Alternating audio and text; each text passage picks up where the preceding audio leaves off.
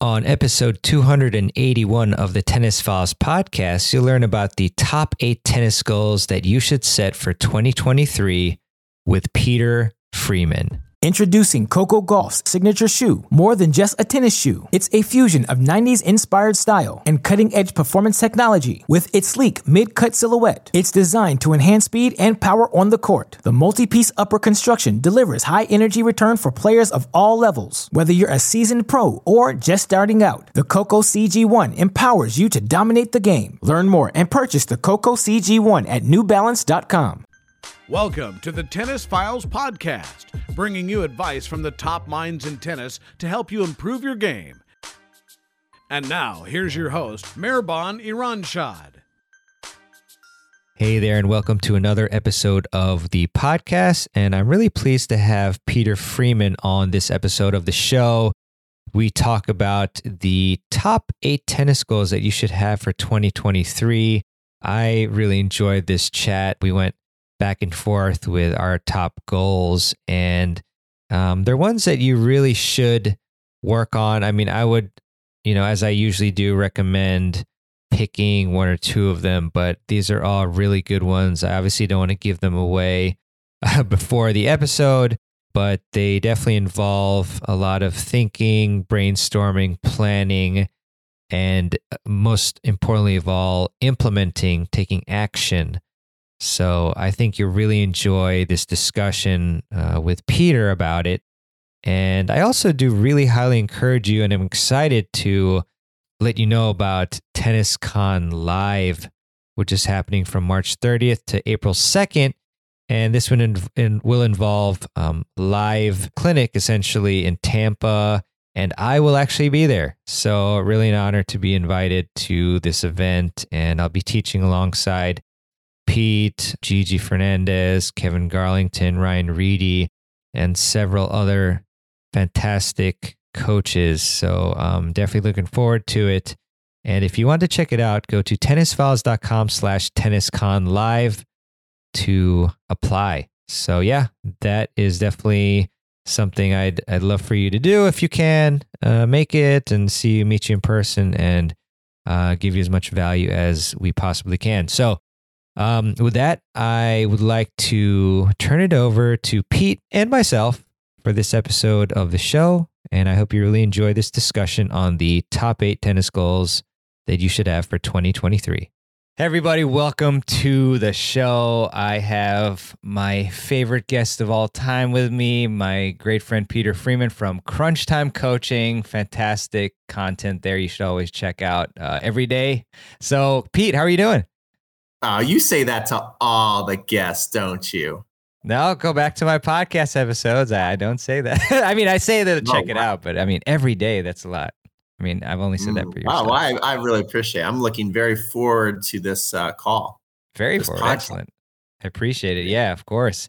Well, yeah, really excited today to chat with you, Pete. I mean, you always bring out the great information for us to help improve our games. And yeah, today we're just going to talk about, I think, 8 goals that we should have in mind to help us improve. So I think you can, hopefully at least take one or two of these at first and try to accomplish them, and you'll probably do really well and improve your skills and level as a result. So, Pete, let's kick it off with your first item. Yeah, so I just thought this would be a great time to do this because we're heading into 2023, and now is the time. I think I always love November, December to really just kind of just look at what the last year has been and where I want to go, and I think it's a great thing to apply to tennis. So, this is really for 2023 goal setting. And I think what's the most important thing to write down so that it really keeps you focused and be able to attain your goals is to write down. So if you're listening to this and you got a pen or paper, write this down. What is your why? Why are you playing tennis? Really think about that. Just don't write something down quick. Like take 5 minutes to think about, well, why do I play tennis? And is it to get just exercise? Is it to you just love competing and you want to win more matches? Have you been stuck at a certain level and it's just super important to you to either just start dominating that level or get to the next level? Like, what is it for you? What gets you motivated to lace up those shoelaces and head to the court? So that would be the first goal, is just to really understand your why and then build all your goal setting around that why. I like that, Pete. And yeah, it's just really important to do that because there's going to be a lot of times where we don't feel like, going out to practice. Maybe it's, I don't know, too cold, or you got a show that you'd prefer to watch, things like that. You feel laziness. And that happens to me all the time. We're creatures of comfort, just natural, biologically speaking. So, especially in times like that, if we remember why, the why, it's so important. I think there was a book too called something about, it's like Finding Your Why or something, but the author is Simon Sinek. Really good book. So I'll try to link that in the show notes page. But I definitely often think about this when I'm hesitant to keep going because it can be tough. So have you ever had any instances of needing to find your why in times of tough times, or are you just a machine, Peter? No, absolutely. Lots of times I will ask myself, why, or just remind myself why I'm doing something, because it doesn't matter what you're doing in life. You're always going to have those obstacles come up to where it just gets super frustrating and things aren't going the way you want them to go. And then you got to remember that really the journey, if you love why you're doing something, that's the key. If you really love why you're doing something, the journey is part of the process, and there's always going to be ups and downs. There's never just ups. And, if you're dedicated and focused, there's never just downs. And that was another goal that I wanted to talk about is that Novak. So another goal you should have is you should make it a goal to enjoy the process. Novak Djokovic, who just won the year-end championships again for like the bazillionth time, somebody asked him, well, when does he have an end goal in mind? Why is he still playing? Was the question. Why are you still playing? And is there a certain number of championships or whatever or an age that you're trying to get to that's going to be it?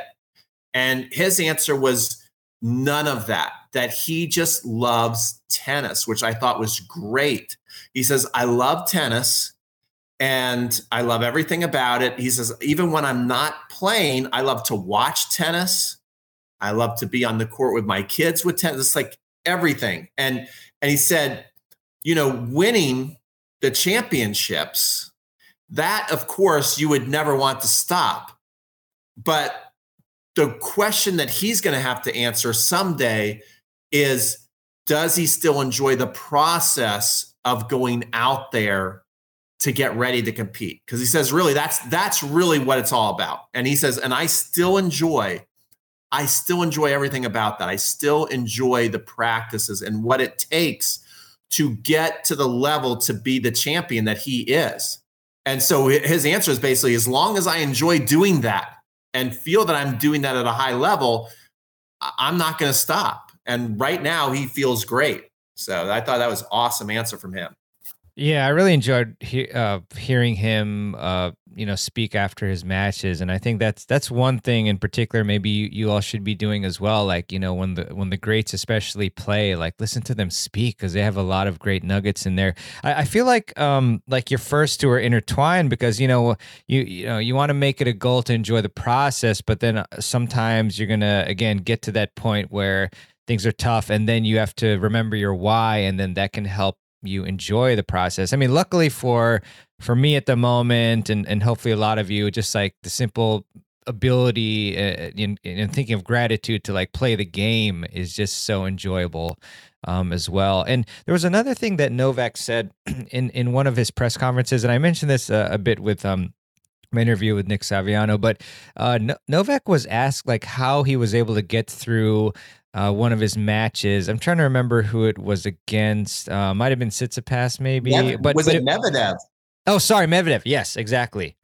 And yeah, he was like shaking during the match. It was ridiculous. But and so Novak, one thing he said, and I think I do want to actually, I plan to make this one of my goals, is to try to stretch your comfort zone. Because Novak said that he said, well, he was asked like, how are you able to like push yourself to the limits? And Novak said that I believe there are no limits, which is like incredible, and this makes me think of David Goggins, who wrote "Can't Hurt Me," and he says when you hit what you think is your max threshold, you've only hit 40%. So it's really in your mind as far as like being able to keep pushing, and you can do little tricks as well. Like sometimes when actually, I don't jog as much these days, but when I used to do some long distance running, I would trick myself into saying, all right, just, half a mile more, and then you kind of piecemeal it, and so your mind and body kind of get relaxed. Like, okay, just a little more, and then you tack on a little more. But I guess, and that's kind of another point into just going at things gradually, piecemealing. But I would say that stretching your comfort zone is so important because, if we stay in the comfort zone, as you all know, like you're not going to be able to improve yourself. So, and even just everyday things like maybe taking the stairs instead of taking the elevator, or going for a walk outside when it's really cold. I think these sorts of things will like mentally build you up to say, wow, I can actually push myself and go through these things that seem tough are actually not as tough. And I guess that sort of mindset can help a lot. So I would say that's one of my items I wanted to mention today. Yeah, I think that's huge. Novak, which was very interesting, just like you said, talking about people were saying, hey, you were getting into the next round no matter what. You're already in the semis, so was it a thought to even stop? And other people had in the past, not even played that match because like, why do it? And he's like, man, every time I get a chance to play against the best, I want to be on the court. And quitting was not even an option. Like it wasn't even a thought. And that is what is so cool. And then when you think about the big three, look at Rafa at Wimbledon this year against Taylor Fritz. Again, it'd be like, why are you still out there? You're obviously in pain. You're probably not going to be able to play the next match. And after the match, he said in the interview, believe it or not, I enjoy these types of matches, and most tennis players, the matches we enjoy is like when we're out there in the zone, like we just stomp on somebody 0-0 and don't miss a shot and the ball is as big as a balloon. Rafa actually, for a lot of that match, didn't play that great. I mean, whether he just was not going to play great anyway or because of the injury, I mean, he missed a lot of routine shots that he normally doesn't miss. So it wasn't just about like him enjoying playing great. Like there were so many things working against him, from the way he was playing to the way he was feeling to how good his opponent was playing. And he enjoyed that all. And normally that would be like the worst nightmare for any other tennis player. Think about if I said, hey, Mirabon, tomorrow you're going to go out there. You're not going to play that great. Your opponent's going to be in the zone and you're going to be injured. Are you looking forward to tomorrow? Most people say, hell no. Like, I'll just not even play. He liked that. Roger, who lots of people just think, oh, the games have come so easy to him. There was a match versus Tennis Sandgren at the Australian Open where he was hurt and he came back and won. And he said, I just tried to extend the match as long as possible and stay out there as long as I could and hope that something good would happen. Again, this is a guy injured who has so much money in the bank, doesn't need to prove one more thing, and he's out there in pain trying to stay out there as long as he can. That is different. And if we can get any little bit of that in us, we'll be doing some good things. Yeah, it's incredible that, usually, 99% of us or more, like when we get injured, we don't want to stretch the match out. we want to just go for winners and like make it go by as quickly as possible. And another thing, Novak, again, like so crazy, like you mentioned, Novak was already 2-0. He would have advanced anyway, but I remember him saying in response to another interviewer or reporter, he said, I'm not much of a stats person. Like, I don't pay attention to the stats. And he was like, Medvedev wanted to close out the year with a win, but I wanted to beat him. And so, again, Right. just that, I mean, these mentalities that, we both mentioned with Nadal and Djokovic and Federer, like that's why they're at the top, because they can, withstand these extremely tough times. And that's so crucial because, I mean, tennis is you're going to get into all these, tight moments, and it's how you respond in the face of adversity that makes you, who you are and how successful you are. So, that's a really great one. Pretty motivating as well. Yeah. But I think another thing, this is goal setting, and I think that people want to have honest conversations with themselves. Like as we're talking about this as a tennis fan, I get like goosebumps, like I get excited, I get inspired. But when I just really evaluate, well, what's my why? Even though I'd love to go out there and, reverse the clock 20 years and be playing, in competitive tennis again, that's not my why anymore. My why is to coach. So that's another thing I want people to understand too, is like, if you're a certain age, right? If you are like 60 years old and you're listening to this, I'm 50, I just turned 50. And so as you're listening to this, don't feel guilty if you're like, well, I don't do that. My God. I mean, I guess then dig deeper. My why for playing tennis very simply is to enjoy it. Like Maribon, if I met you, I wouldn't want to play a match with you. Whether I could win or lose, it doesn't matter. I want to hit cross courts with you. I want to have fun. I want to feel good. I want to get good exercise. I want to I love the feeling of getting in a groove with the tennis ball, and I don't want to get injured. So, I don't want to take the risk of serving with my back 2 out of 3 sets, Sure. So I'm very clear on as tempting. And that what I'm trying to say is don't be tempted by other people's goals. Just because Rafa will stay out there to the death, it doesn't mean that you have to. Otherwise, you're not living up to, you're not a tennis player or something like that. Like know why you're playing, and that's why your why is so important, because is your why to simply, well, I do just want to win more matches and I do need that mentality and it's about winning more matches next year. Or it could be, I just want to improve my technique, or I just want to get fitter. Like, what is your why? That's why everything to me comes back to that question when people are writing their goals for next year. Because my why is not to go out there and be Novak Djokovic, it's just not anymore. Yeah, definitely. And your why, can change and whatnot. And yeah, it was really cool hearing your why, Peter. I mean, for me, it's interesting. I guess the number one why is probably, it's tough, but improving. I just really like improving and learning from the best like yourself and, all these great people that I've interviewed and whatnot. But fortunately, I also really enjoy just playing tennis. It's really fun striking the ball and, the relationships and being on teams. And so, yeah, I don't know. I'm in a good place with it, fortunately. And but that's my whys, I guess. But yeah, it's a lot of them. So, Pete, let's go with another one of yours then. Okay, so I want to go down to, let's say your why is that you want to improve a certain stroke. You want to get better at your technique because you feel, maybe you feel self-conscious about it. You're like, I know this shot is weak, or you want it to look like a pro, and you want to be able to implement it in matches, So now is the time. This is the best time of year to start working on this today. So let's say your goal is to improve a certain technical aspect, which a lot of people I think who go online are looking to do. How would you do that? Because I think a big mistake people make is they watch a video and then they get some good tips and then they want to actually implement it in a match, and then that backfires. Yeah. So the process of actually improving your strokes, let's say you want to develop a one-hand toss and backhand. You've never been able to really do that. A ton of shadow swings. And I'm actually speaking from experience because I had a two-hander growing up, all in juniors, college.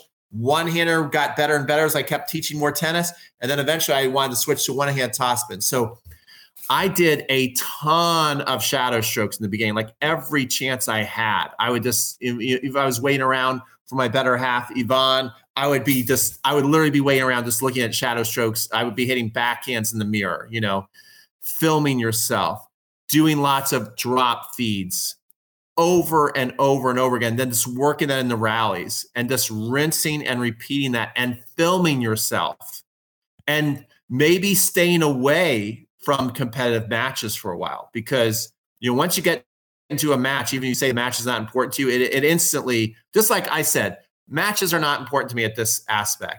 But if we decide to play one day, all of a sudden matches become the most important thing in the world to me. Like, I'm not going to be able to just differentiate in my head, like, oh, I don't care about matches. Like, once you start playing, you care, if you love tennis. So if you want to improve your technique, I think you take these months, December to like March before the leagues start, and you just do it over and over again. Shadow strokes, filming yourself, bounce feeds, rally. Yeah. No, this is great. This is great. I mean, it's the first step, there's been plenty of times where I've been, I've tried to change my technique, but like, I don't take that first step, of the shadow strokes, or maybe I remember when Pete was trying to help me with my serve, like I sent him some video, but he was like, you're already at the baseline. Like, you shouldn't be, you should be at the service line. So yeah, I mean, the progressions are really important. And, and another thing that you've said, Peter, is like, it's fine for you. Like, if you play a match to just focus on winning, but then you go back, like in the practices, back to the prior technique, the new technique. And then eventually that's kind of how you're able to integrate it. Right. Yeah. And that's another thing, a new thing I want to talk about. In my last couple of camps, and it just goes to show how dumb I am, that it took me this long to realize, it just hit me one day. I'm like, tennis is not a rhythm sport. Oh my God. It like blew my mind when I thought about it. Cause like every practice I've ever been involved in since I'm a kid, you go out there and you work on establishing rhythm. You start short court, then you go back to the baseline, then you hit cross courts, then you do this, then you take some serves, and then maybe you play a match. But as I would do camp after camp, and you just see that when you get drills going with points, you could start to see strokes look better. You could start to see the confidence being built. The quality of tennis would go up. And then all of a sudden you would go, okay, guys, now go play some doubles, and now that's even hard. You got two people on each side. And so many times the quality, the energy would just go way, way down. The shot making, the technique, right? Yeah. Everything would go away. And it just hit me as I was watching, like, why is this happening? Anybody? Because the way the game is played, 80% of the time not hitting a ball, right? The way we train, we're almost hitting the ball 80, 90, sometimes even 100%. Even watch the pros when they play. They'll be back there at the baseline hitting. Somebody misses, the coach will feed the next ball in right away. So that's easy to get into a rhythm. Then all of a sudden you start playing a match, and 80% of the time you're not hitting a ball. That's a fact. And so now all of a sudden, and you're nervous, now all of a sudden the quality goes way down.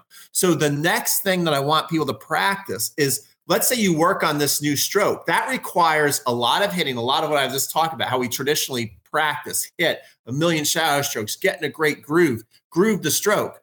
Once it starts to get some actual wings behind it and you're getting some skill in there, now you've got to put it under pressure. And I want you to think of drills that will break your rhythm.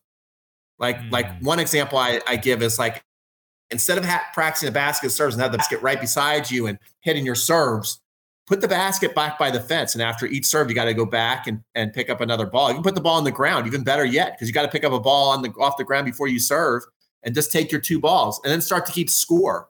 Like, start to make yourself nervous, break your rhythm, slow everything down, rally with people, and then you can't hit another ball in for 15 seconds. This will drive you crazy. But if you want to start to be able to play like you practice, right? We always say that, like, I want to play like I practice. Well, why don't you? Because no one actually practices like they're going to play. No one spends 8% of their time not hitting a ball. I think you've got to start doing this sometimes.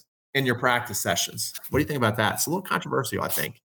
I think it's brilliant. I mean, you think about doubles. I mean, singles is like worse enough with the rhythm thing. Like doubles, all of a sudden you're hitting like even more. Like sometimes like you're the net player and your partner's serving and you might not hit a ball for like, I don't know, 5-10 minutes, maybe 5 minutes. But yeah, it's crazy. Like the other day I actually was trying to demo a bunch of rackets.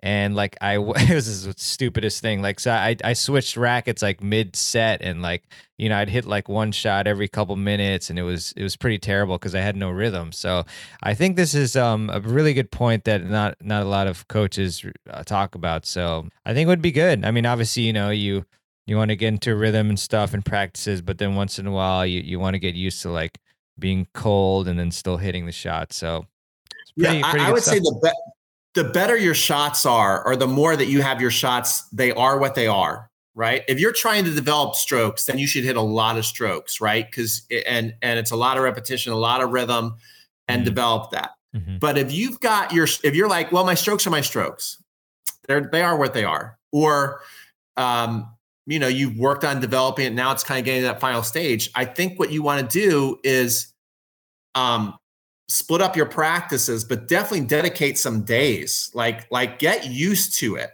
to where you start implementing serves and returns right away. You start making drills to where there is no gray area. You've got to serve, make a return, and make your first shot cross court in a certain area, like in a box, to win a point. And if you don't, you lose, because tennis, the higher level it is, it's all about executing, especially within those first 3 or 4 balls. Yeah. But we usually think of the first 3 or 4 balls as warming up, and as we're practicing, we'll even play an out ball just so we can establish the rhythm. But you've got to have those practices where like, no, once I miss, it's over. I don't get a second chance. It counts, and I got to get used to that pressure.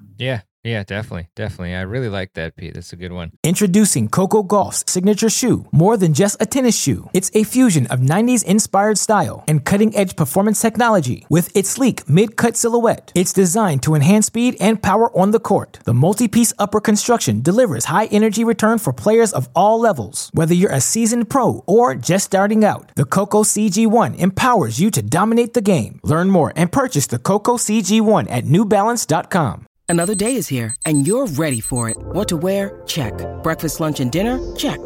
Planning for what's next and how to save for it? That's where Bank of America can help. For your financial to-dos, Bank of America has experts ready to help get you closer to your goals. Get started at one of our local financial centers or 24/7 in our mobile banking app. Find a location near you at bankofamerica.com/talktous. What would you like the power to do? Mobile banking requires downloading the app and is only available for select devices. Message and data rates may apply. Bank of America NA, member FDIC.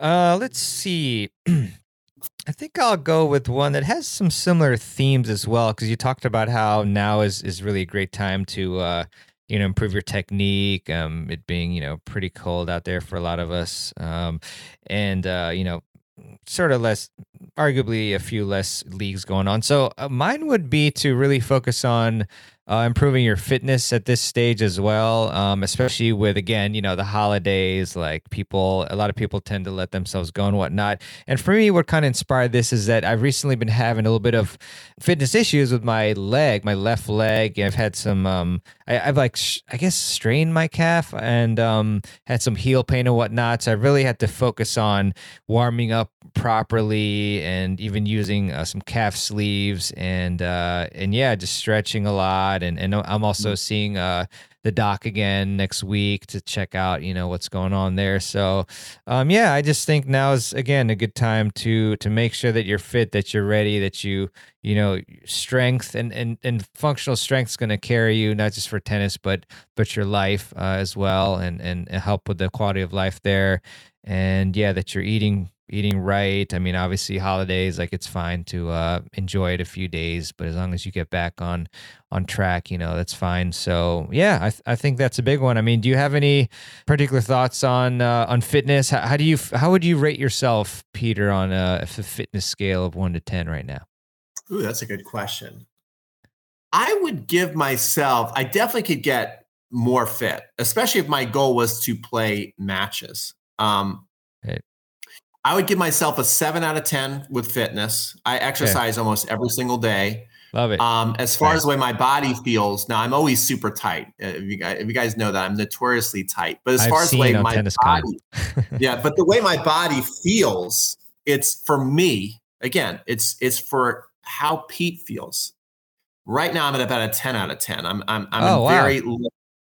in very little pain. Knock on wood. I mean, that could change literally this afternoon, so I'm grateful. But I'm in very little pain on a daily basis right now.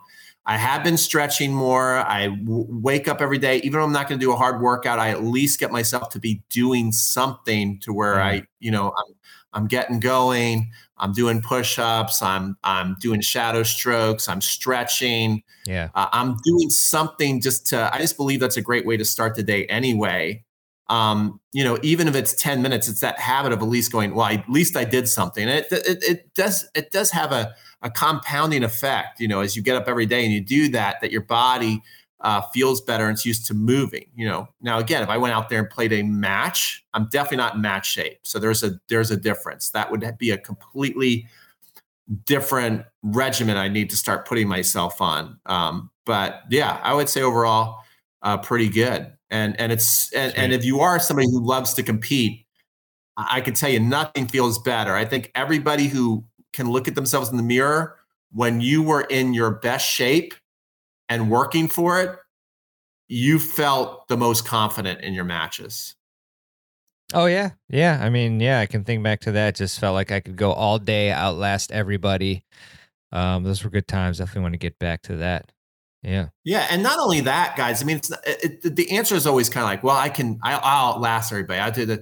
But the other thing that when you're really working on your fitness, especially if it's tennis specific, another thing too, is you start to feel like I can make every shot because you're fit, your recognition and your senses are just so much more heightened that you just see the ball faster, you move to the ball faster, you make decisions faster, and you commit to your shots earlier. And when you're doing all that, you just play better. So it's not even just about, I want to be able to win those long matches. That's certainly another benefit, but you just have that confidence of I'm prepared for like every aspect of tennis that you need to perform the way that's going to make you proud of yourself. Yeah, definitely. And from talking to, all the fitness experts and having them on TennisCon and whatnot, what's like maybe one big fitness lesson that you learned? Well, I think too is there is so much out there to learn, I grew up playing tennis. I was a really good player, for in the United States in junior tennis and all that kind of stuff. And I'd been through a lot of tennis training, but you can see that there's just so much more advancements in that area in functional training that when I do exercises with Mark Kovacs or Dean Hollingworth, like some of the things that they show, you're like, I've never even seen that before. Like, yeah. It's like it humbles you. You're like, man, there's so many more things that you think you know it all. You don't know.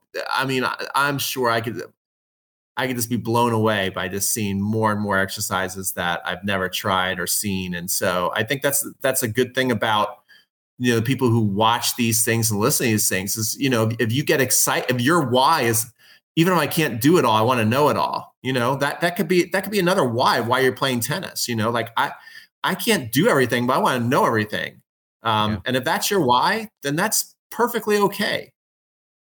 Yeah, definitely. Yeah. I mean, I found with fitness that, less is more in the sense that, like I remember Dean talking about how, he could construct like a 30-minute warm up for his kids, but he just sticks to just a few basic ones that he knows the kids are more likely to do. Same with stretching and whatnot. So I think, making sure that whatever workout it is that you create is something that's manageable, that you will repeat consistently over time is definitely important versus like trying to create a hugely comprehensive one that you're likely to just give up on. So yeah. Well, that brings me to my next goal I have. Can I put Perfect. that down? Segue.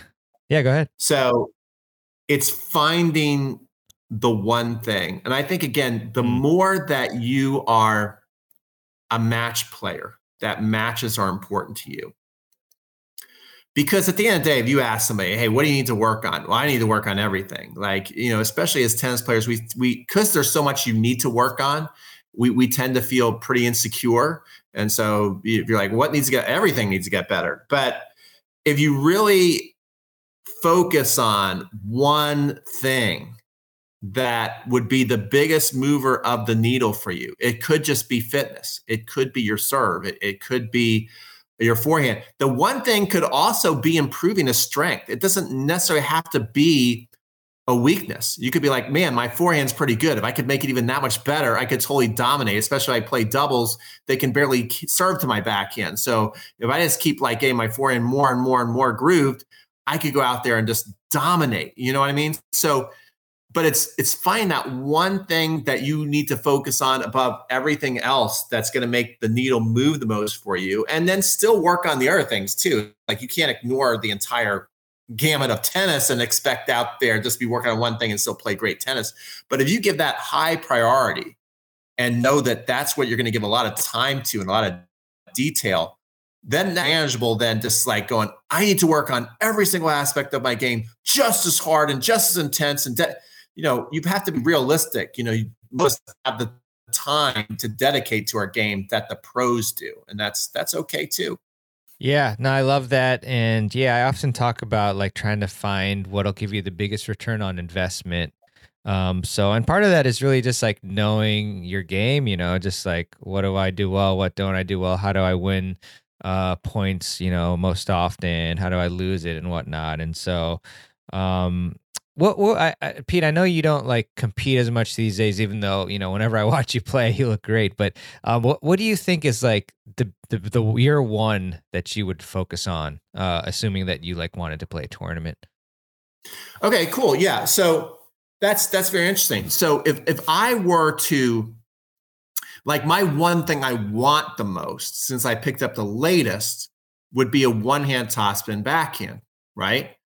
But that's not the thing I need the most, So if I were to get back into it, the one thing that I would work on would be my serve and volley game. I would get back to serve and volleying, and so everything would be built around that. That's why I played my best tennis. And so I would get my serve and volley game going back. And then obviously what I'd need to do to be able to make that happen would be I'd have to get a lot more physically fit with my back, because that's a lot of stress. That's a lot of pounding and jarring into the court. And that's just a risk as a coach I'm just not interested in taking. My fantasy would be like, oh, if I were to play in shape, then that's what I'd work on. That would make me the best player. But the reality of what the work it would take to do that, it's too big a risk, because along the way of doing that, there's a very good chance I could do something on my back, and then I wouldn't be on the court helping, people listening to this, which is more important at this point in my life to do. Totally makes sense. Yeah. I mean, that's your why and your goal. Yeah. So it makes a lot of sense. Yeah. I mean, for me, it would definitely be my serve. And, as I mentioned, Pete was trying to help me with that, but that would be something, because, I've got a pretty heavy forehand that I can dictate points with. So like if I had a bigger serve to work with, then that would make things much easier. So yeah, and I'm sure everybody has theirs. So fantastic one. I mean, if you pick any of the ones today, which they're all really great, especially Pete's, I mean, this could be the one that could really make a difference. So yeah, Good stuff. Good stuff. We've gone through some great content today. Do you have any more on your list, Peter? I have two more. Oh, sweet. Two more.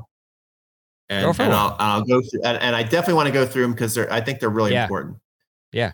Number one, I heard this from Jim Loehr, and it's just genius. And coaches, me, everybody really needs to work on this because it also applies, as I heard this, I'm like, yeah, you got to be careful with your words. And that's working on the voice that no one hears. Jim Loehr says, we all have the voice that no one hears, and what that is saying to us is so important. And a lot of times the voice that no one hears is super negative. Like, you're your serve is terrible. You're slow. You're this, you're that. Or I can't believe you missed that. Oh, you're about to lose again.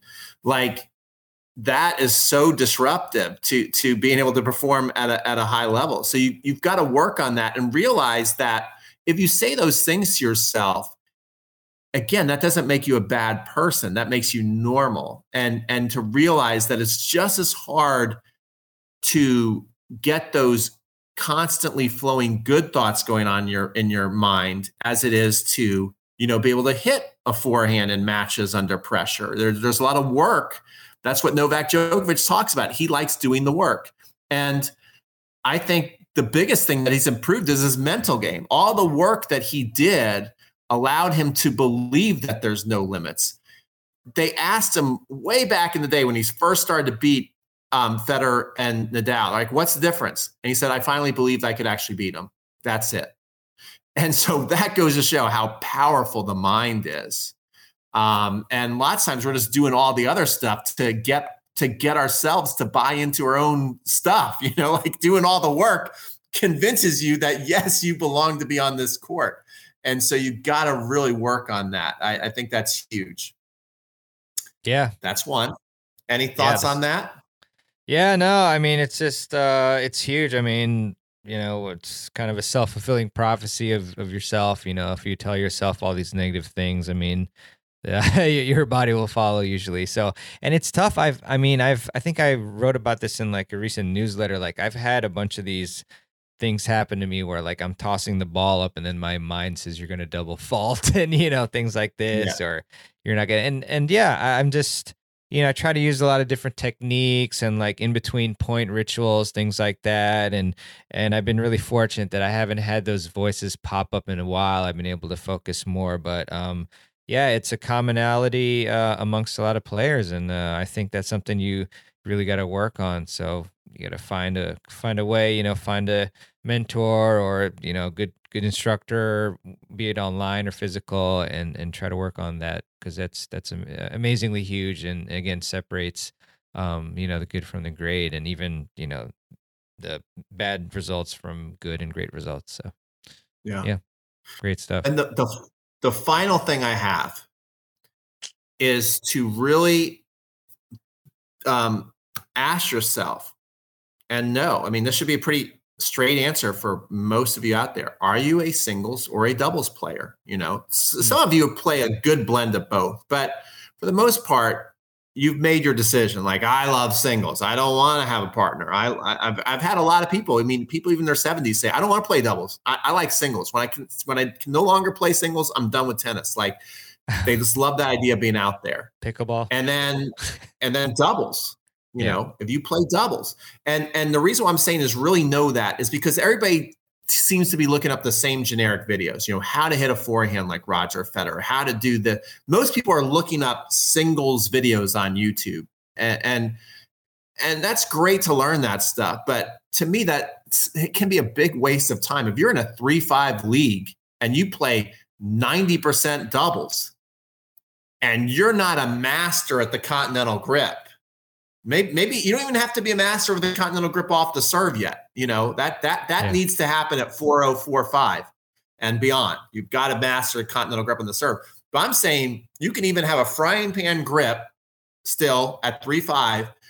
But if you're doing that on your volleys and on your returns and all that, then you are leaving a lot of wins on. Learn to get comfortable. Like, every time the second serve comes, you can carve that ball deep. You can lob it over the opponent's head. You can hit little drop shots. You can come to the net and be like a surgeon and place your volleys away rather than just slamming them down constantly and then getting lobbed and passed.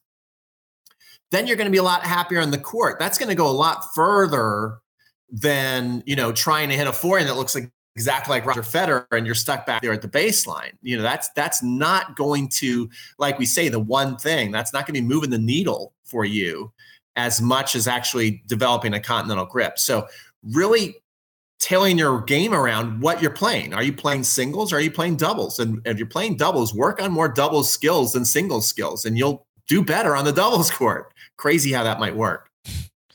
Yeah, great one. I mean, for myself, I consider myself more of a singles player, even though I played heavily much more doubles because of USCA leagues. But I mean, I factor that into how I strategically play doubles because my forehand's the big thing, so I might not go to the net as much as a doubles player would, who their strength is our volleys and whatnot. So very important and a great thing to think about, and a fun thing to think about too, to help you on your journey toward improvement. I love that.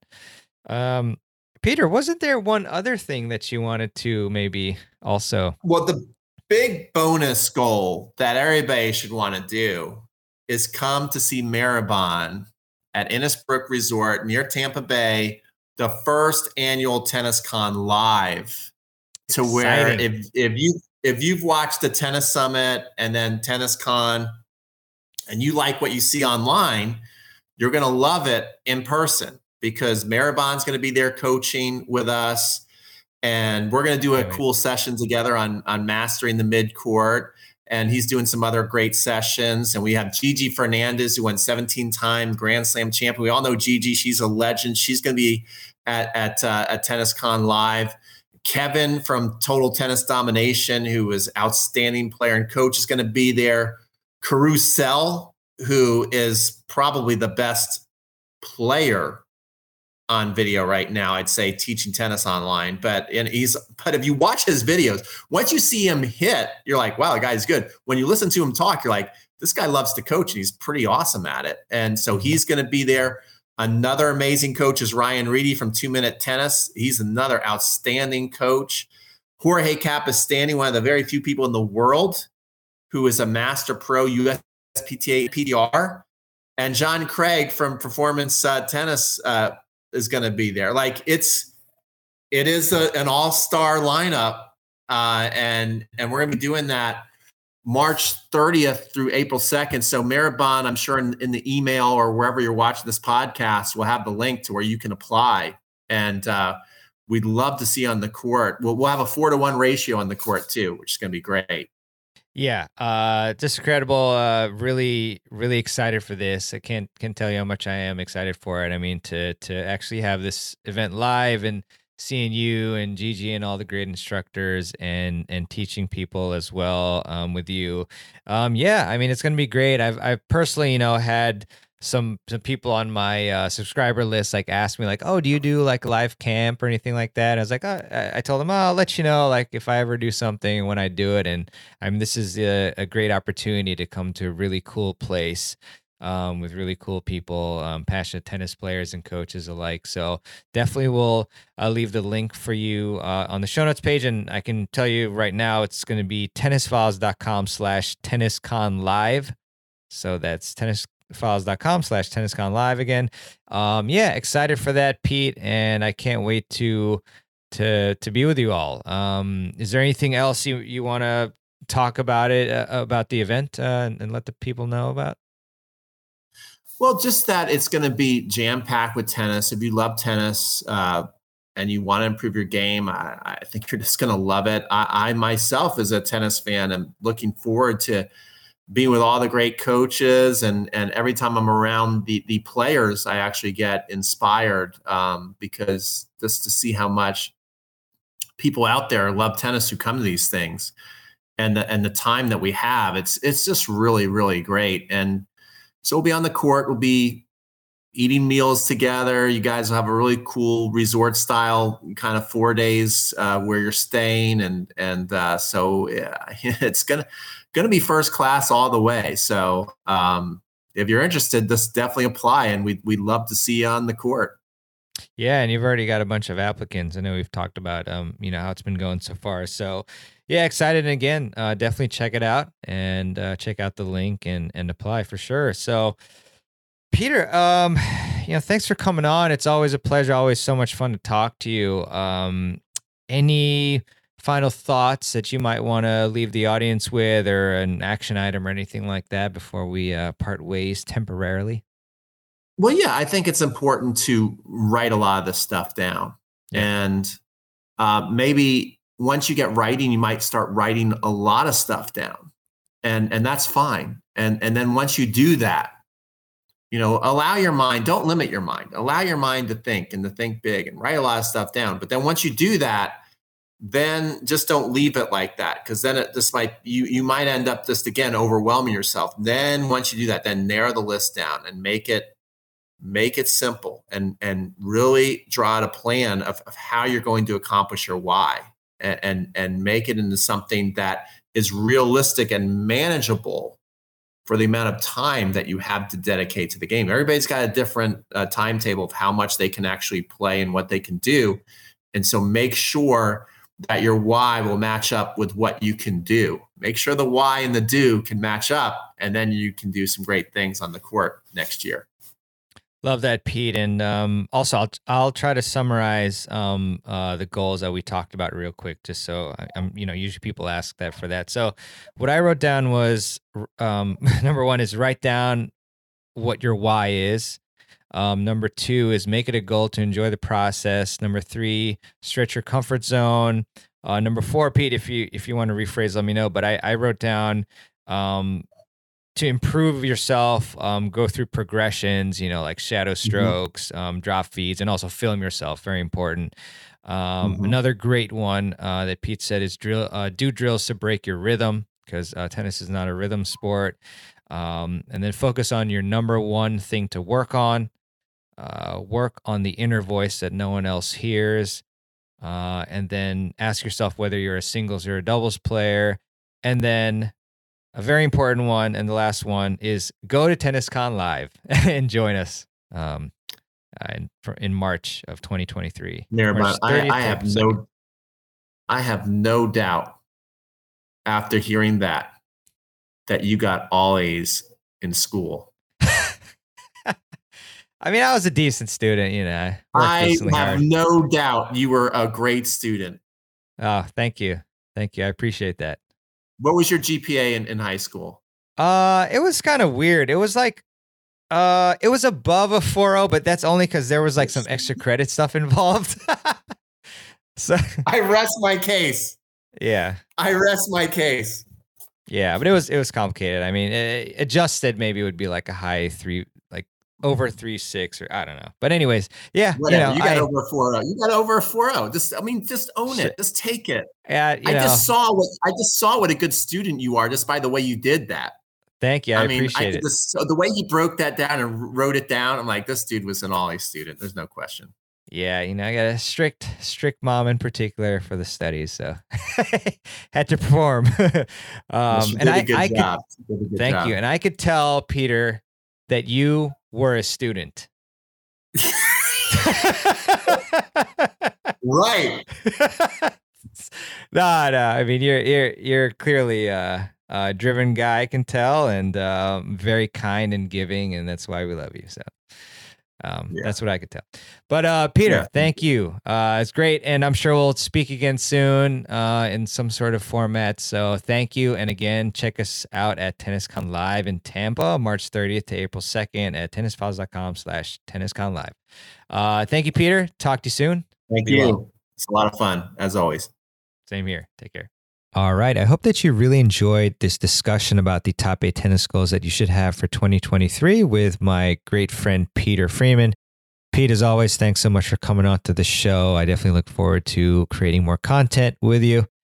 And I definitely would love to see you, as we mentioned, at TennisCon Live from March 30th to April 2nd. And you can apply to that at tennisfiles.com/TennisCon Live. And I'm really excited to go there and hopefully see you if you can make it. With that, I would really appreciate it if you could leave a rating for the show on your favorite podcast app of choice, such as Apple Podcasts. And you can go to tennisfiles.com/Apple Podcasts to do that. Also want to leave you with a quote, as I do at the end of every show. And this quote is by John Wooden. And John said, "Success is peace of mind, which is a direct result of self-satisfaction in knowing you made the effort to become the best of which you are capable." That's a really great one by the legendary John Wooden. Certainly when I know that I've worked hard, then I am much more peaceful and confident than when I know that I have not worked hard and I'm tested. So reminds me of JTCC's quote as well, or, motto, trust your training. So definitely want to make sure that you're giving it 100% or as close to it as possible so that you can then feed off the confidence from that effort. All right. Well, thanks so much for listening. And as usual, we're looking forward to having you listen to more great content, whether it's on the podcast, YouTube, or other platforms. So thanks so much. Go to tennisfiles.com/tennisconlive to join us once again in Tampa from March 30th to April 2nd. And have a fantastic day. Keep improving your tennis game. And I'll talk to you next time. Thanks for listening to the Tennis Files podcast. For more tips to help you improve your tennis game, visit tennisfiles.com.